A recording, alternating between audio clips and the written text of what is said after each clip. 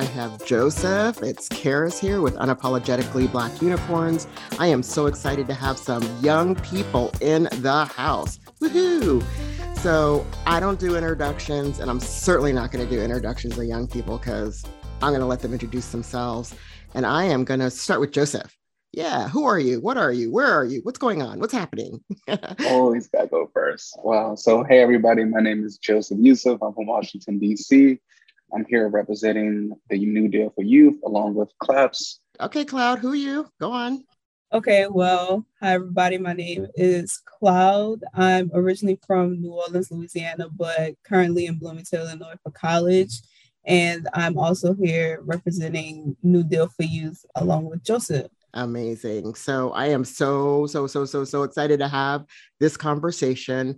I was in a meeting. I was talking about this podcast, and I said, I really want to talk to some young Black folk. And Nia Westbay from CLASS, which is the Center for Law and Social Policy. I'm used to saying CLASS. You know how you don't have to unpack an acronym? And then when you got to unpack it, it's like, what is it again? Anyway, so she said, she was emailing me while I was talking. Oh, I got some people for you. And I was like, yay, I'm so glad people listen to what I asked for. And that's how I got introduced to you all. So I'm going to start again with Joseph. How lucky are you? But why don't you tell us a little bit about what this New Deal for Youth is? Like, what is it exactly? Gotcha. So a New Deal for Youth for me started about a year ago. Initially, the work that I was doing with Generation Hope, which is another nonprofit organization, the work that I was doing with them, I guess there's a moment where there's a call for action where other, programs come together and say, hey, are you connected with any young, youth, parents, anybody that has a story and wants to be a part of change and become an advocate, right? So, for me, that was a process. And when I joined, I remember that first meeting, it was like at least 60, 50 plus people, and everybody's trying to figure out, where do we fit in? And I know for me, just the conversation along like healing and well-being and tying that into mental health, I knew for me, that would be the group that I would go towards. But keep in mind, there's about 3 other groups that makes up the New Deal for Youth. So there's economic justice and opportunity, healing and well-being, justice and safe communities, environmental justice, immigration justice, democracy, and civic engagement. Those are the 6 policies in which we try to focus on. So for us, each group had to do this, but for my group, we all came together as a collective and said, hey, what are the things that we need right now? What are the things that are going like unheard and unnoticed? And for us, we were all able to come together and basically develop a list of demands. But for us, healing and well-being, we have 6 demands. So, to be brief with them, we demand more access to mental health resources and more spaces, including schools, communities, virtual spaces, anything that young people gravitate towards. We need that space to be filled with acceptance and understanding. We demand more folks' life experiences determine both, how real world needs can be identified and also have solutions provided. We demand an end to systems and industries and industrial complexes that undermine healing and perpetuate stigma. So it's like, basically, we just want to change the norm of society. And when I say society, if we're being honest, like when I mean by society, I mean America. I don't know. When I spell America, I spell it with 3 Ks and 2 As. So we try to basically eradicate the whole predatory mind of just racism and classism and all those things. So we try to just go about a different way of basically breaking down those old world mindsets and thoughts into something new in which we include everyone, and everyone feels like they're being heard and everyone can participate. Yeah, that's like snap, snap, clap, clap, thumbs up, the whole 9 yards of it. And it's so interesting to hear how it's coming from youth. Like, and it's not like, a sort of soft, well, we would like, do you mind, please? Excuse me, but you all are like, no, we demand, and this is what we need to have happen. And not tomorrow, but probably yesterday. Thank you very much. Not just for yourselves, but for people who are going to be coming up after you. So I also want to ask Cloud, like, how did you get involved? What kind of helped you first of all, gravitate to doing this kind of work? Yeah, so for me, like I started doing advocacy work in like my freshman year of high school when I was part of Amnesty International, which is like that nonprofit worldwide organization most of us know about. And then my senior year, I got into NOLA CYPB, which is New Orleans Children and Youth Planning Board. And basically, I got with them and did my 2 years there. And then the Maggie, who was basically my boss, but I don't really want to call her that. She gets upset. She said, like, hey, since you're 2 years over, how about you join in class, New Deal for Youth, and continue your work because I know you love this. And I was like, okay, bet, like let's do it. So I went through the interview process with that and became part of the public awareness for New Deal for Youth and basically social media, things like that, because I want to bring everybody's attention to what youth have to say, because nobody really pays attention to that. Nobody pays attention to youth, what they have to say and their demands. And for me, I'm like, yo, y'all need to pay attention because we do have something to say. We have problems that also need to be fixed as well, because we want to grow, because then once we do and we be in that real world, air quotes, we're going to have to clean up a lot of things. So you might as well help out now, because if it's too late, then all hell's going to break loose. So I just wanted to bring that attention to youth voices and speak up for youth as well.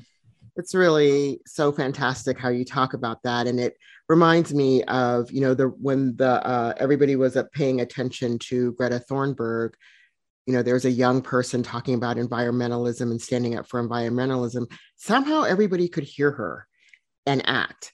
And I kept thinking to myself, well, there are all these Black and brown kids who've been out in the streets advocating for stuff, really wanting things to change for the better for their communities, which we know if things change in our communities, they change for America. And I'm going to spell it with a C right now, right? But it's going to change. I know what you were saying about the two A's, and you can explain that in a second, Joseph. But when I was thinking about it, that really made me wonder, why are youth of color, why are people not hearing you all's voice at the same kind of exponential rate that folks were hearing Greta Thunberg? And again, that might not be a question you're ready to answer, but if you're ready to answer, I'd love somebody's thoughts about that. I have my own thoughts about it, but maybe the timing was just right for her, and everybody can gravitate towards environmentalism without it having maybe I think racism is tough for people. You know what I mean? It can be divisive, where environmentalism, so you're going to call me an anti-environmentalist, it's not really going to hurt me as much as if you call me like a racist. You know what I mean? I don't know. That's just my thought about it. What do you guys think? Me personally, I think people pick and choose which voices matter. And I see that in the media today. Like, I'm not even about to go into the colorism of just things, because that plays a part into who gets the chance to speak on TV nowadays. But for me, it's just, people really do pick and choose. Like, you'll be surprised. I've seen people say the same thing for 10 years. And then I've also seen some people come in just for a month and say the same thing. Guess what? They get that chance to be highlighted and retweeted and reheard and all that. And it's just like, you basically dedicated a month. I dedicated 10 years. But due to the social, how many followers you have, who's following who, all these things, that plays important to, I think your voice matters. It's like every voice to me, and I know I'm gonna contradict myself later when I say this, but when it comes to like social changes from Black and brown people, every voice matters. Every voice. When it comes from us, it's just like, it's just different. It's just different. I appreciate, what you're saying. And the other thing I want to remind everybody is that, this is called Unapologetically Black Unicorns, which means you're supposed to be unapologetic. You're supposed to be authentic. And these are our experiences and our feelings. And regardless of how other people perceive their world, because that's their world, this is the world that you're living in. This is the world that you're experiencing. And you have every right to express how you experience it. Yeah, no, like I totally agree. Because people always like choose specific voices. Like going back to the social media thing, like if that person has like a lot of followers, they get all the attention. Like they could repeat what somebody else said, but you know, that person might not have all the follows, but this person has all of it. So they're like, oh, you're important. Everybody's going to see it. You're important. You know what I'm saying? But thing is that everybody's voice like matters. It doesn't matter like how many followers you have, how many views you have on a video, or you know, everybody's voice matters. So Joseph said what I was gonna say. That's why I was just saying here, like, yeah, I agree with that because he took the words right out of my mouth. Oh, amazing. That's great. That's great. Yeah. And it's so funny when you talk about colorism. I had never heard of such a thing actually when I was growing up. And now be mindful, I'm an Army brat, so I was brought up all over the world. And it wasn't until maybe I was back here in high school. Oh, maybe it was a little bit after high school. And somebody said to me, oh, you're really pretty for a dark girl. And I was like, what? And I had to go home and tell my mom. And I was like, what did they mean by dark girl? And it was a Black person telling me this. So I was like, I didn't understand what it meant. I said, what does that mean? I mean, aren't I the same color they are? I mean, aren't we all Black? Like, I don't get it.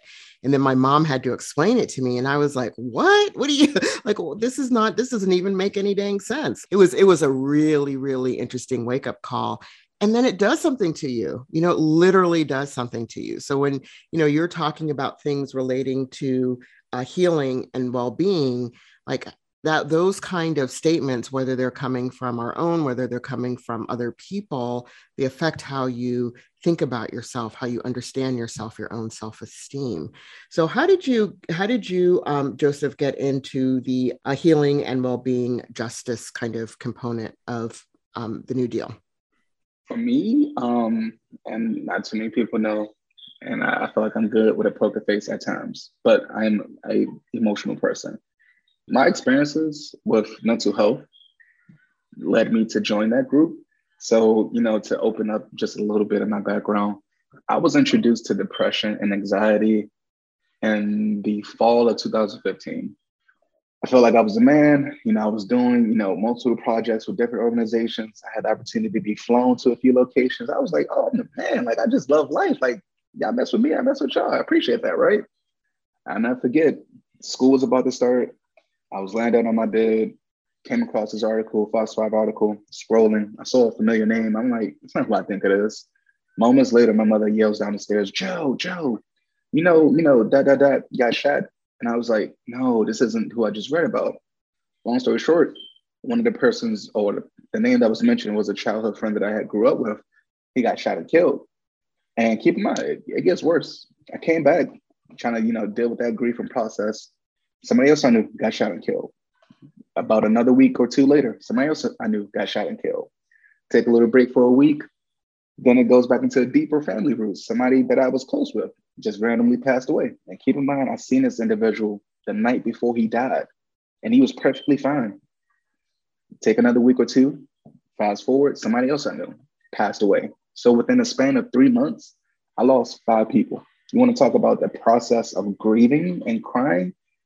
To this very day, it's hard for me to cry, and I be wanting to cry just to be an emotional person and let that stuff out. But it's so hard because 2015, like I just became afraid to live. I became afraid to do so many things. And keep in mind, I'm a parent. I became afraid to live. So you can only imagine what my fears and anxiety was transferred to my daughter. All these things go into consideration. So, you know, my battle with depression since then has just been a back and forth. And I always try to be the person who advocates, you know, what they really feel. Because as a Black man, I mean, that's another conversation, but as a Black man, in America, we bottle our feelings up and we try to act all tough and be all manly and, you know, let our things hang. And it's like, you're faking, bro. And for me, I've been there. I've done that. And I don't care to fake it. I care to be emotional. Bro, if I love you, I'm going to say I love you. If I could dap you up, I'm going to dap you up. Like, I don't feel the need to keep living in those old norms of like, a man is, you should be this, you should be making money, you should be tough and keep a poker face. No, as a man, you're a human. Especially as a Black man, you're a human. I need you to validate your emotions and experience what you feel. Don't internalize that. Don't hurt yourself. I see people nowadays, 40 years plus, still dealing with things that they had to experience as a kid. And due to them being all that tough macho man, they have a hard time being emotional. And it makes me laugh because I'm just like, dude, that's a regret. Like, you're 40 plus and you can't experience happiness. Like you can't express that. Like people may be laughing, but it's a very difficult thing to do nowadays. It's hard to be yourself and truly be emotional. So for me, I say this to say, this is why I'm a part of mental health and, the healing and well-being component of CLAPS, because we got to change the norm. Right. We can't allow us to keep, still be in that same bubble, in that same headspace. Yeah, thank you also for speaking up and speaking out, especially for Black men, because I know for Black people in general, it's a tough thing to talk about our mental health publicly, especially if we're struggling. We all have mental health when we're struggling with it. It's, oh, you crazy, or, that kind of stuff. So we don't share, we don't talk about it. And I know when I was first diagnosed, it was something that was kept in our family. It was, me, my mom, my dad. I don't even think my brother knew for quite some time because he was already off away at school. And, when I started looking for people to talk to who were going through what I was going through, I couldn't find people who look like me. So, I certainly do not want young people to have to wait as long as I had to wait. I won't tell you how long it took for me to finally meet some. And the person I met, she was already in her 70s. The person who I met who looked like me, who had been through things like I had been through. She was an amazing mentor. I will just say that straight up. I credit her for helping me think differently about my recovery and my healing path. And she became just an amazing mentor to me. She actually just passed away this past July. So shout out to Jackie McKinney. But nobody should have to wait that long. That's just like, and she was as old as my mother. So that's the other thing, is trying to find people around my same age range. But that was okay. At least I had somebody. And, that again is the purpose of this podcast too, is to make sure people can hear stories of recovery, hear real stories from real people about what they've gone through, especially people who look like them. And of course, a podcast is like, I can't see them. Okay, well, everybody here is Black, just so I'm just going to say on this particular episode, we're all Black. So just letting you know. Anyway, Cloud, what about you? Or, do you have any kind of experiences that you want to share here as well? Yeah, I surely can. So I'm 18. Currently burnt out high school, college student, very much burnt out. But I've suffered with adjustment issues, which ended up giving me depression, anxiety, and I do have a form of PTSD and paranoia. But basically, I've suffered with that since middle school, and I didn't know it until like my grandparents died, and I couldn't say bye to them, things like that. And that ended up putting me in a big hole where it was like suicide, trigger warning. So it was like suicide, things like that. And so in high school, I was like suffering real bad because, in most Black families, therapy isn't a thing, mental illness is for white people. Like it does not exist and is not really talked about.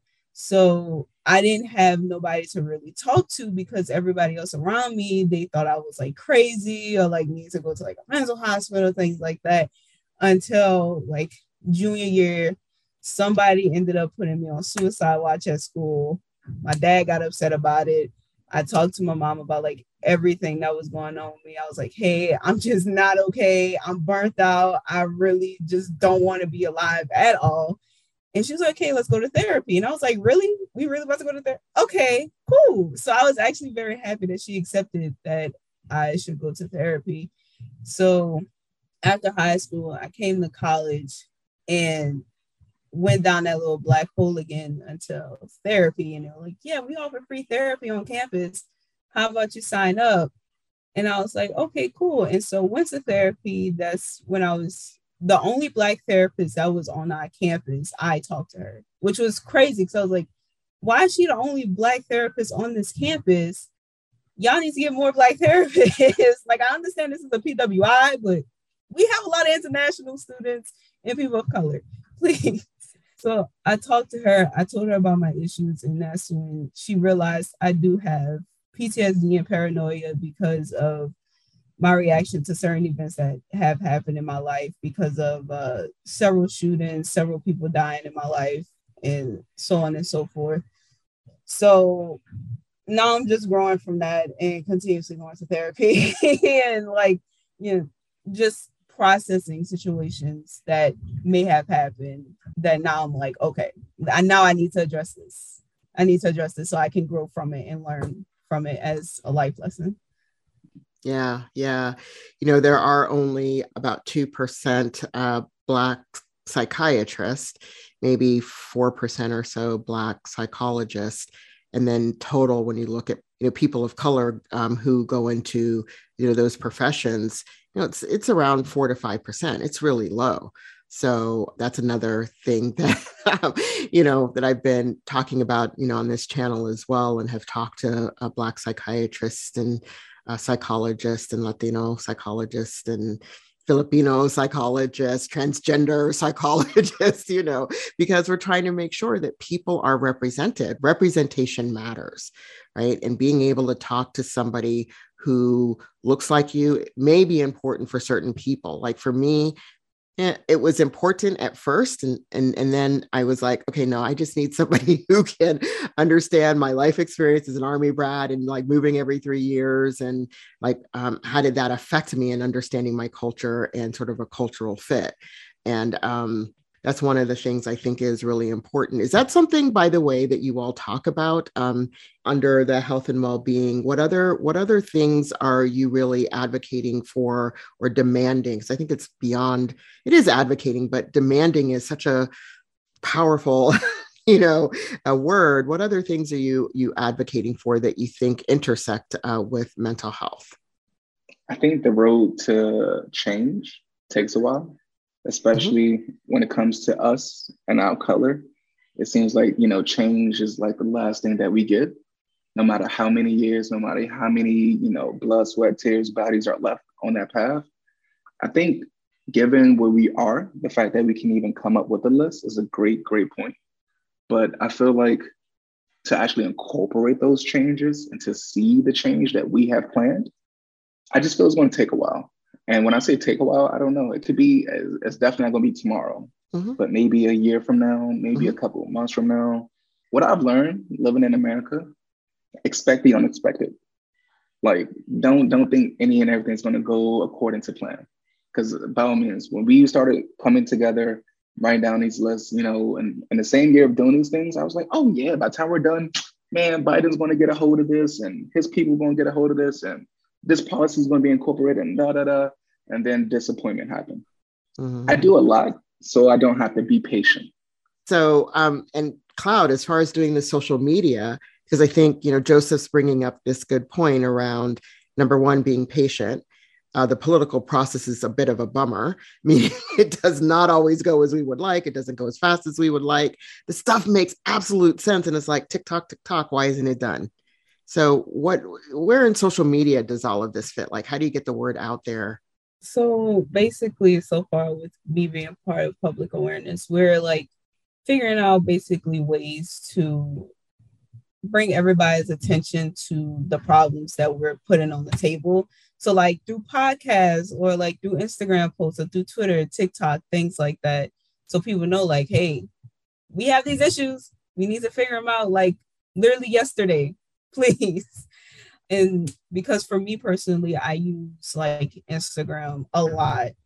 And I use that as a platform to bring awareness to like mental health and like, hey, I'm a Black, pansexual, non-binary, going through several mental issues. And I want you to know that you're not alone as a Black person or just as a person in general. Like, you're not going through this alone, especially if you're young. So basically for us, for public awareness, we're figuring out the best ways to like tell people, hey, these are our demands. We want your help. We want you to know, like, we need your help with this and you can contribute in these several ways, basically. Great. So Joseph, you were just recently in a story in Washington Post. Yeah. So you want to talk about that? Because that seems like another issue. I don't know how many people are really paying attention to it. And I'm just going to say it because I'm going to let you say what it was. So keep in mind, I'm a humble person. For some accomplishments and celebrations, I don't go all out. Some things are just a small victory, while other things are bigger. And for me, I appreciate the Washington Post. I appreciate Generation Hope for, giving me that opportunity. I say all this to say that opportunity came about of just me, like I said, being a teen parent. I had my kid when I was 17 in high school. I was one of those kids that, had the intelligence, could have went somewhere, but was like, nah, I was stubborn. I thought I'll be great, making music and being the best producer ever. Still working on that, but still, I'm being, optimistic about the future. For me, that interview was just about my experience and what support was, provided for that experience. So keep in mind, I started my college journey at UDC-CC. I won't bash them, but it was just a situation where it was, for me, high school, I did not do well. I didn't take school too seriously. And so, my grades didn't look right to just go straight into a 4-year university. My time at UDC was what it was. I was able to transfer in a timely manner. But when I got to Howard, things just changed drastically. Like, I don't know, I'm a male. So just seeing what I saw on that campus amazed me. Like, it was like, imagine an innocent person going into like a strip club. That's how my experience was. I did not know what to expect. I saw so many beautiful, wonderful things, but I was just like, how is this going to help me? And keep in mind, not just how it helped me, but how it helped my daughter as well. So the article is just more so of me just being true to that statement of some of my difficulties, almost about to be homeless, starting my senior year from, just the guidance from the scholarships that I had and how they played a part into my survival. Because, similar to Cloud, I had my mindsets with depression and suicide. So there's bits and pieces, but that's the interview. Yeah, I really wanted to bring that up because it's such an interesting narrative that continues and perpetuates about Black men being absent fathers, yet nobody really understanding sometimes and you're not an absent father, but I'm saying that people don't understand the things that single parents go through, married parents, coupled parents go through when they're trying to do the best for their children. And for Black men, it's working, it's going to school, it's, keeping a roof over everybody's head, et cetera, et cetera. If people aren't there and systems, now I'm talking about systemic barriers, right? If systems and policies aren't there to support that parent, especially in college, and you're trying to do the right thing, but then, the newspapers are going to say, oh, see, Black men don't parent. So being able to see a young Black man, college student, struggling and trying to do the right thing to be the parent to his child is an important story for people to hear. So they get the context and not just the soundbite of Black men are not good parents. And I must add, do not get it twisted, people. I did not do this shit by myself. I did not. Shouts out to the mother of my child. Shouts out to my family. Shouts out to my community and my people. We raised our daughter like that. I couldn't do this by myself. Do not get it twisted. I did some things that, are not the most things that you should live and be proud to say, but I did things that I had to do to provide for me and mine.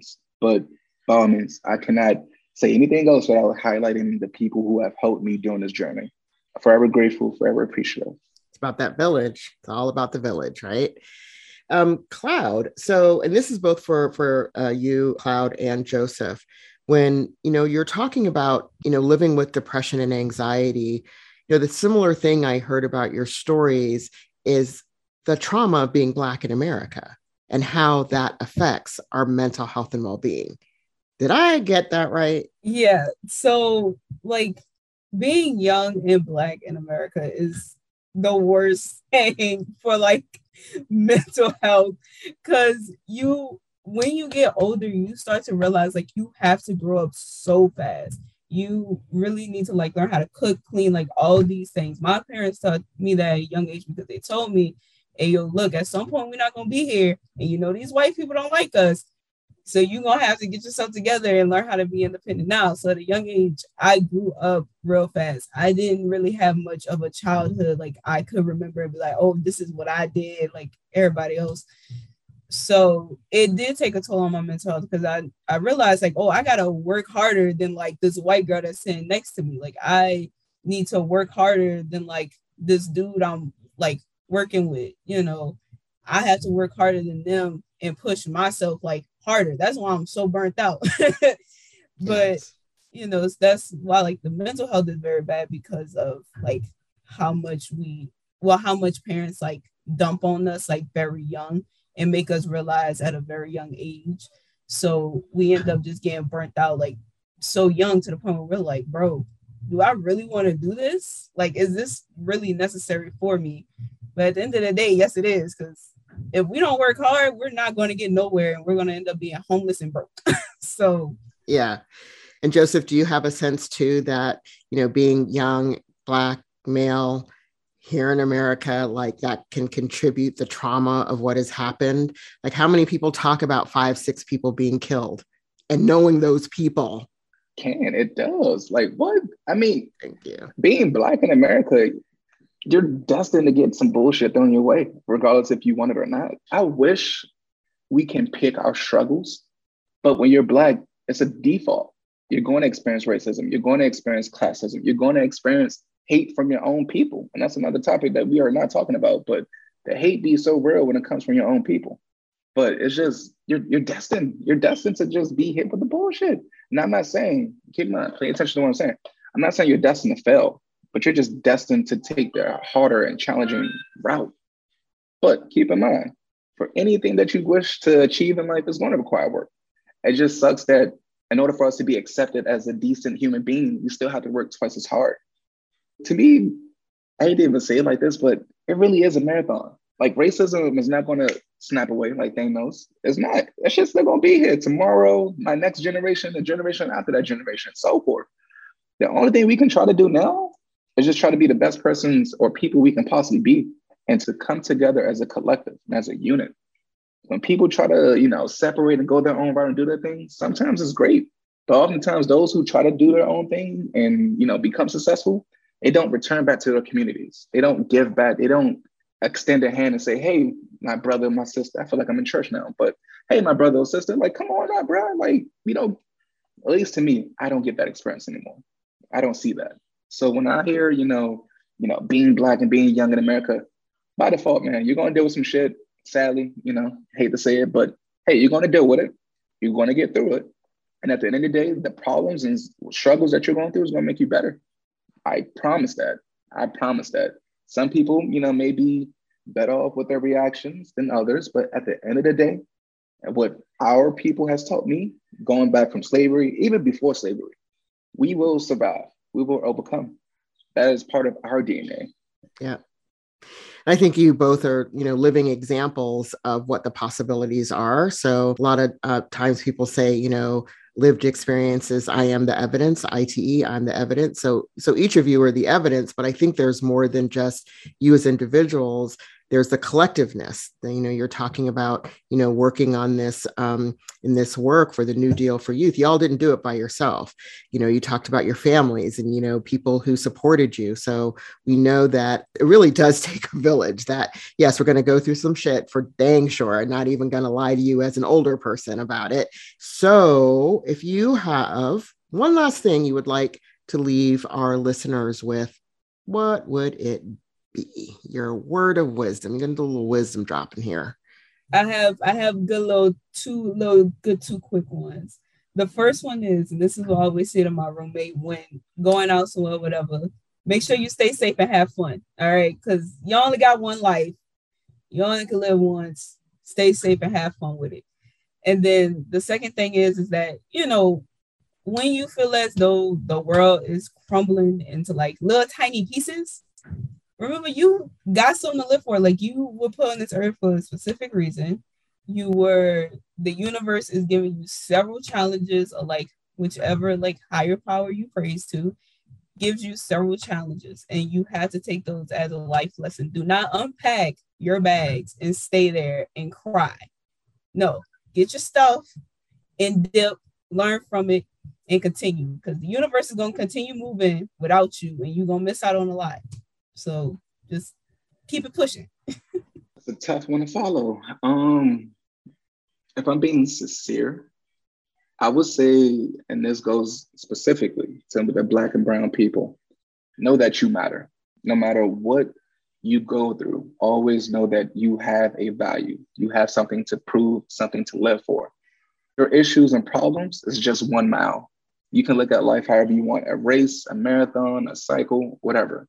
I'm inspired by Nipsey Hussle, so I'll say it as if he was still here. This life is just a marathon. Whatever you want to do in life, just know you're going to have to work hard and pace yourself. And within that pace, just know this is a marathon and know that the marathon will continue with or without you. So I would suggest that you do your best to keep up with this, because change ain't waiting for nobody. Okay. And we are like, that was like, I don't have any other words. That was beautiful, beautiful conversation, beautiful last words for our listeners. And with that, I want to thank both Cloud and Joseph for joining me today. You guys are rock stars. Come on, really? Really? Like, I wasn't this cool when I was young. What the heck? So for all our youth out there, I really hope that you're listening to these words. And I just want to thank you guys for joining me today. Thank you for the opportunity, and know that you're still young, no matter what those numbers say. I was gonna say, thank you for having us, but you still young. Don't trip yourself up now. Thank you. I'm very young at heart. So really, thank you. Thank you for all the work that you're doing. And for our listeners, please make sure to share this episode. It's a very powerful episode. And to join us next week on Unapologetically Black Unicorns.